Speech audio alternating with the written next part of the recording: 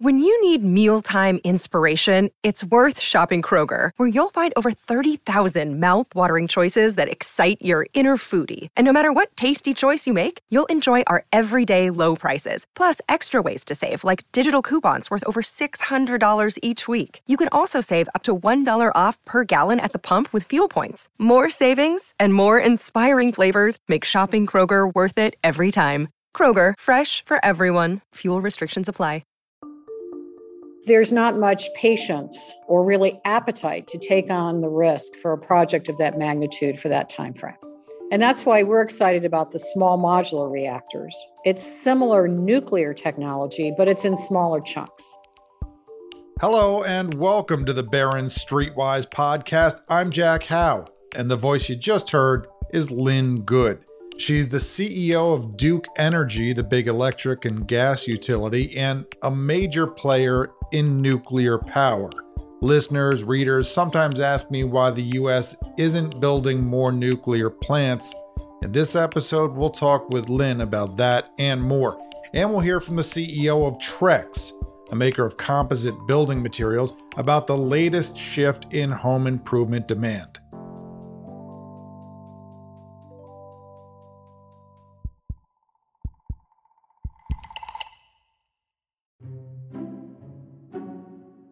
Listening in is our audio producer, Jackson. Hi, Jackson. Hi, Jack. Hey, listen, I do not want to get too into the weeds on nuclear science during this episode. I'm going to keep it high level. I don't plan to say much about bundling fuel rods together to form reactor cores, or how in light water reactors, the water can serve as both the coolant and the moderator. I won't get into how the moderator slows the neutrons that are produced by fission in order to sustain a chain reaction. Let's just keep it casual, everyone can follow. Are you along. reading Wikipedia? I mean, first, that's hurtful. And second, it's a page called Nuclear 101 from the Department of Energy. And if I'm being honest, it feels more like a 201. I just wanted to try to say some smart stuff, but it didn't go that well. We'll sign you up for some discussion sections. Moving on. A nuclear emergency siren went off down the street from my home earlier this year, which was nothing to be alarmed about. My town's about 40 miles north of Midtown Manhattan, and it's close to another town with a nuclear power plant. There are 172 emergency sirens within a 10-mile radius of the plant, and they have to be tested every so often, and the tests are announced ahead of time, and the sirens are quite loud, which is unusual in an otherwise woodsy and calm setting. Here's something else that's unusual. There's no more nuclear power. The plant was shut down for good, ahead of schedule, last year. Folks advocating for the shutdown said it was too risky to have a nuclear plant that close to such a big city. One group that advocates for protecting the Hudson River, called Riverkeeper, said there could be a terrorist attack or an earthquake. They also said the plant's antiquated cooling system kills a lot of fish. There were other arguments. You might agree or disagree with them, but there were also some economic realities. Across the U.S., many nuclear power plants have struggled to compete on costs with plants fired with cheap, abundant natural gas. Also, the cost of solar and wind power has come way down. So the owner of the plant near me agreed to shut it down, and two things have happened as a result. First, carbon emissions have gone up. This wasn't a plant that could be replaced right away with solar panels. It generated a quarter of the electricity for New York City. The lost power had to be replaced with natural gas. And second, the price of natural gas shot higher. That's partly due to power generation and partly to increased exports of liquefied natural gas, especially as Russia's invasion of Ukraine roiled energy markets. In addition to increased supply charges, the local electric companies filed a case with its regulator to raise electricity charges by more than 17%. The area already has some of the highest electricity costs in the country. Now, I mention all of this because although wind and solar power tend to dominate the clean energy discussion, nuclear power is larger than either of them. but there are almost no new U.S. nuclear projects. China has 17, India has 6. The average age of the 90-some U.S. nuclear plants is close to 40, which is how long many are licensed to run. That raises the question of whether America is headed for a nuclear retirement rush. To prevent that from happening, the Inflation Reduction Act, which includes all sorts of tax breaks for solar power, electric vehicles, and other greenhouse gas-fighting investments, also includes tax credits designed to keep existing nuclear plants running. I had a chance recently to speak with a woman who runs America's largest regulated nuclear power business. Lynn Good is CEO of Duke Energy, which distributes electricity and natural gas in the Southeast and Midwest and has solar and wind assets. I asked Lynn, why isn't America building any more nuclear plants? The technology that is out there now for new nuclear is what I would call large-scale nuclear. So you're building it at 1,000, 2,000 megawatts. And that number may not mean anything, but it costs a lot. It takes a long time, billions of dollars, years, up to a decade. And in this world, particularly in the US, where it's private capital that's being used to construct these plants, there's not much patience or really appetite to take on the risk for a project of that magnitude for that time frame. And that's why we're excited about the small modular reactors. It's similar nuclear technology, but it's in smaller chunks, 200 to 300 megawatts. And it's called modular because the construction process can be accomplished in large measure outside of the field and then brought to the field. It should make construction more timely so that the combination of price and schedule is something that could be more predictable. Proponents say that small reactors can be made safer than traditional reactors in ways that bring down their costs. They also say that these reactors could one day be manufactured largely in factories before being assembled on site. That would also bring down costs and reduce delays. I'm not sure whether smaller reactors would have attracted less opposition in my area than large ones, but Lynn sees two types of locations that she thinks would be ideal.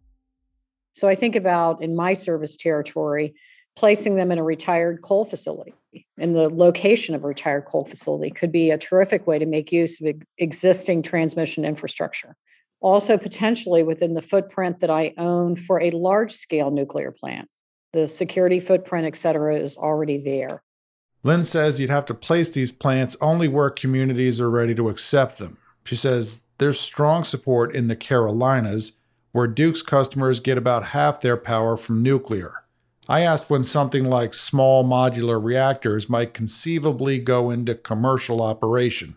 I would say late 20s into the early 30s. There are a couple of demonstration projects in the US, one on the small modular reactor I'm talking about, but also on something called advanced nuclear, which is a new form of nuclear technology coupled with storage so that you have greater dispatchability. You can cause the plant to operate when you need it to. We're a believer that a lot of investment, piloting, demonstration projects should be focused in this decade so that we're getting to that commercial scale down the price curve. We're building enough of them that we feel like we have confidence on price and schedule.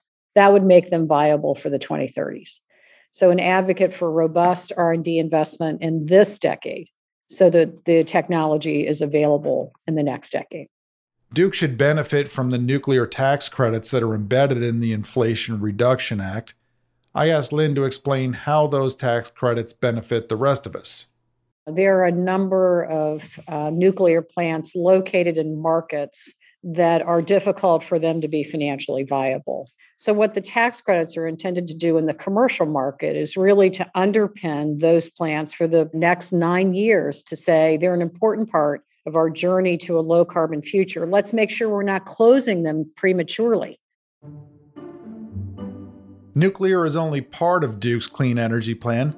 The company uses the acronym ZELFR to describe a range of technologies it supports. I asked about that. I was a little bit off on the acronym.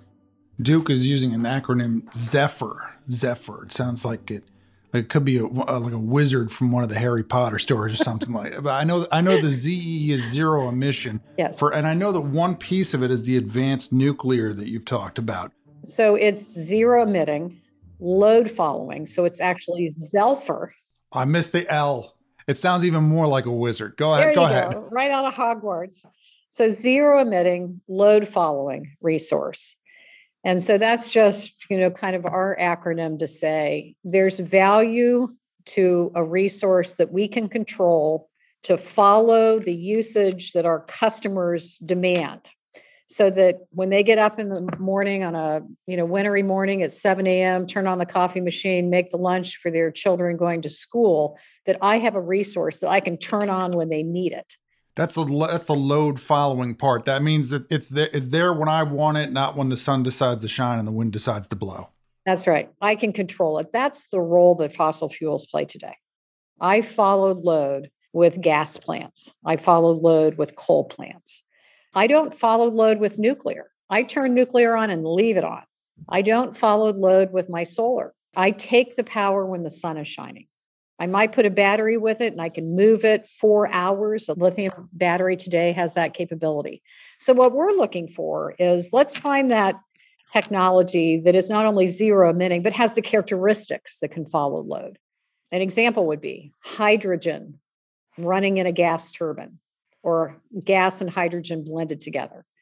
A storage technology that is more than 4 hours. It gives me the ability to move power over a longer period of time. Think about nuclear coupled with molten salt storage so that I can keep that reactor running all the time. When it's not needed to serve load, it stores the power. And then when my customers need it, I can discharge the battery. It's those types of technologies that we're advocating for more research and development so that when I get to that last 20% of carbon reduction, 30% that I need to achieve, I have a tool because today I don't have one. Duke owns a big stake in solar and wind generation. At the time of its latest earnings report, it said it was initiating a strategic review of those assets. That's usually code for, we'll sell it if we can get a good price. Many companies are now investing aggressively in solar and wind. I asked Lynn why she thinks it might be a good time to sell. Duke Energy has a couple of attributes to it. 95% of what we do, Jack, is regulated natural gas and electricity, where electricity is by far the largest. We also operate local distribution companies. And 5% is a commercial renewables business, where we have been in the business over the last decade plus of building solar and wind all over the U.S. Now, as I look at the utilities that we are operating in, there are clear points of view about how to transition the generation fleet to a cleaner future. And so our investments in the regulated business are accelerating. And as a result of that, we think it's appropriate to step back, make some choices, and really look at placing that commercial business, which is also capable of growing, in the hands of a strategic buyer that'll be able to focus on that growth while we are focused on the acceleration and investment in our regulated utilities. So I shouldn't be reading into this as some kind of economic judgment about the solar and wind business, the economics there. Still an attractive business, just a small piece for you, and you'd rather spend the money in your regulated business. Have I got that right? Jack, I think that's exactly right. And our commitment to renewables, our commitment to carbon reduction is unchanged. And so this is just a choice, capital allocation. Where do I spend the money? Where do I believe that I have the greatest opportunity to earn a return consistent with what our shareholders expect, our customers require? And that's what we're really trying to accomplish with this review. I asked Lynn whether electricity is still a growth market for Duke. She says yes, especially with all the people moving into her coverage areas and the move toward electrification. For example, replacing gasoline cars with battery-powered ones. Duke shares have a 3.7% dividend yield, and the company's long-term goal is to grow earnings per share by 5 to 7% a year. Together, those are meant to provide potential for 10% plus yearly returns over time. But of course, actual returns could be much lower or higher. One last thing. I asked Lynn to tell me about new technology that Duke is using to become more efficient. Drones would be a great example for us. In order to monitor, observe, and maintain a solar farm, We will fly a drone over the farm to give us a visual of how the farm is producing power. We know how it should look. We compare the photograph to what we know a functioning solar farm should look like. And if we see an anomaly, that's when we know to dispatch someone for a repair. When a hurricane blows through, and often there are trees down, you can't get vehicles around, we can fly a drone. We're using robots for inspections in a nuclear power plant, for example. We can dispatch a robot to take advantage of their characteristics to do certain inspections. The last thing I'd mention is we're working on a partnership with Microsoft and Accenture to use satellite technology to find methane leaks. So they can pass the satellite over with imagery, show us all the way down to a meter where we might have a methane leak, so that we can dispatch repairs timely. And that's part of our commitment to get to net zero methane by 2030. Thank you, Lynn. Coming up, what, if anything, can a guidance surprise from a decking company called Trex tell us about the health of the home improvement market and upcoming results for the likes of Home Depot and Lowe's? That's next, after this quick break. WSJ Special Access gives you a front row seat to some of the Wall Street Journal's most exciting content, like The Quirkier Side of Life, a new series that features the fun, surprising stories our reporters come across. The chief executive walks 10,000 barefoot steps every day. He recalls stepping on a bee, which put him off earthing for a couple of days, but he got back to it. Check out The Quirkier Side of Life on WSJ Special Access, only for WSJ subscribers.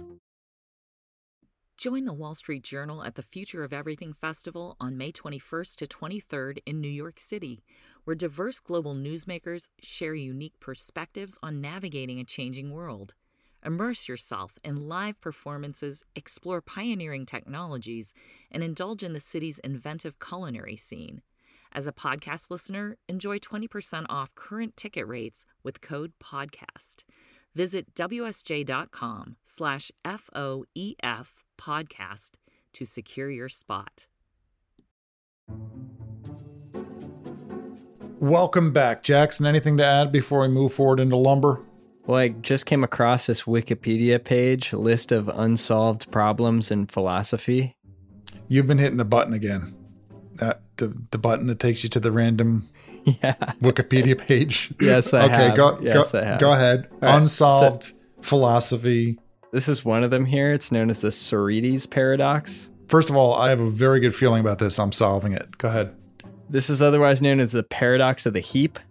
The question is a bale of hay still a bale of hay if you remove one straw? Yes. All right, so if so, is it still a bale of hay if you remove another straw? Yes. And if you continue this way, right, you'll eventually deplete the entire bale of hay. And the question is, at what point is it no longer a bale of hay? It's a bale. If strung together, has to be boxy. If it's still somewhat boxy, it's a bale. If you hand me a heap, I'm going to say, look, I didn't ask you for a heap of hay. I think you solved it. Right? I'll have to edit this page and put this in the solved philosophy paradoxes Wikipedia page. Let's call it the streetwise solution. Lumber has been bananas over the past few years. We've talked about this before on this podcast. One benchmark contract for 2x4s, that's a cut of wood used by builders, went from less than $400 before the pandemic to over $1,600 by spring of last year. And then less than $500 by the end of summer last year. Then back over $1,400 early this year, and more recently, just under $600. Lumber yards and stores have struggled to accurately predict demand. I spoke recently with Brian Fairbanks, the CEO of a company called Trex, which I guess you could say competes with lumber. If you want to build something for outside, like a deck, you can use pressure-treated lumber, which holds up to the elements for longer than regular wood. But you know what? I'll let Brian explain. And along with that purchase comes many years of hassle with fading, staining, scratching, the annual maintenance that you need to do on a wood deck. And then generally after 10 to say 12 years, probably looking at replacing that deck due to the rot that occurs on it. With a Trex deck, you're buying a deck that will last 25 plus years. Some of our first generation products launched back in the early 1990s are still doing great in various commercial as well as residential environments. So that's the pitch. Trex decking costs more than wood, but the company says it lasts a lot longer. It's made from mostly recycled materials like wood scraps and the plastic you get from repurposing old shopping bags. The company sells through Home Depot, Lowe's, and other stores that cater to builders, and it just reported quarterly financial results, and shares tumbled 15%. That seems related to company guidance. What we're continuing to see is a good underlying strength of the consumer, but our channel has built inventory basically to support a 15 to 20% type growth, which is what we've seen over the past couple of years. We expect that inventory will come out in the second half of the year, but the underlying sales of both decking and railing will remain at elevated levels. A company like Trex records revenues as it sells products to stores, not when those stores resell those products to their customers. So if stores are selling more inventory than they're replacing, Trex is losing a piece of its revenues, at least until the stores get inventories down to the level they want. I asked Brian if he thinks the second half slowdown should be seen as a clue to what's going on in the housing market. He doesn't. We're not particularly linked to the new home cycle, particularly. It's more around the remodeling spend. With higher interest rates and higher cost of home ownership today, we are seeing people stay in their existing homes longer, and the ability to be able to remodel and add either indoor space or add outdoor space with a very effectively priced Trex deck is a way that you can add value to the home as well as improve the livability of it. I asked Brian if he thinks the same type of pattern might be playing out across the industry. He does. Yeah, we've gone through unprecedented times in growth over the past couple of years. First in 2020, as people were staying home, and in 2021, filling the channels as capacity came online. That's not something that is specific to the Trex company only. We've seen this across many different remodeling type products, and even for that matter, new construction type products out there. So no, I wouldn't be surprised if you hear other organizations report the same sort of things. Home Depot is slated to report quarterly results this coming Tuesday, followed by Lowe's on Wednesday. Brian says that he's recently seen inflation moderate, although he hasn't seen costs come down. And he continues to be optimistic about long-term growth. The company is building a new plant in Little Rock, Arkansas to serve the middle of the country, in addition to the two plants it has now, one in the east and another in the west. We see that the Trex brand name can reach beyond both decking and railing, but at least as we look out over the medium term, today, composite decking accounts for about 25% of the overall decking industry on a linear foot basis. We see the opportunity to grow to 45 to 50% of the overall industry. That will be our primary focus as we move forward. Market research told us at 2 times the price of wood, we could convert that wood buyer into a composite buyer. So we're 3 years into that strategy. Since that time, we've converted about 600 to 700 basis points of market share to composites, and we expect that we'll be able to continue doing that 200 plus basis points per year going forward. Thank you, Brian and Lynn, and thank all of you for listening. Jackson Cantrell is our producer. Subscribe to the podcast, rate it, review it. If you want to find out about news stories and new podcast episodes, you can follow me on Twitter. That's @JackHough, Hough. See you next week.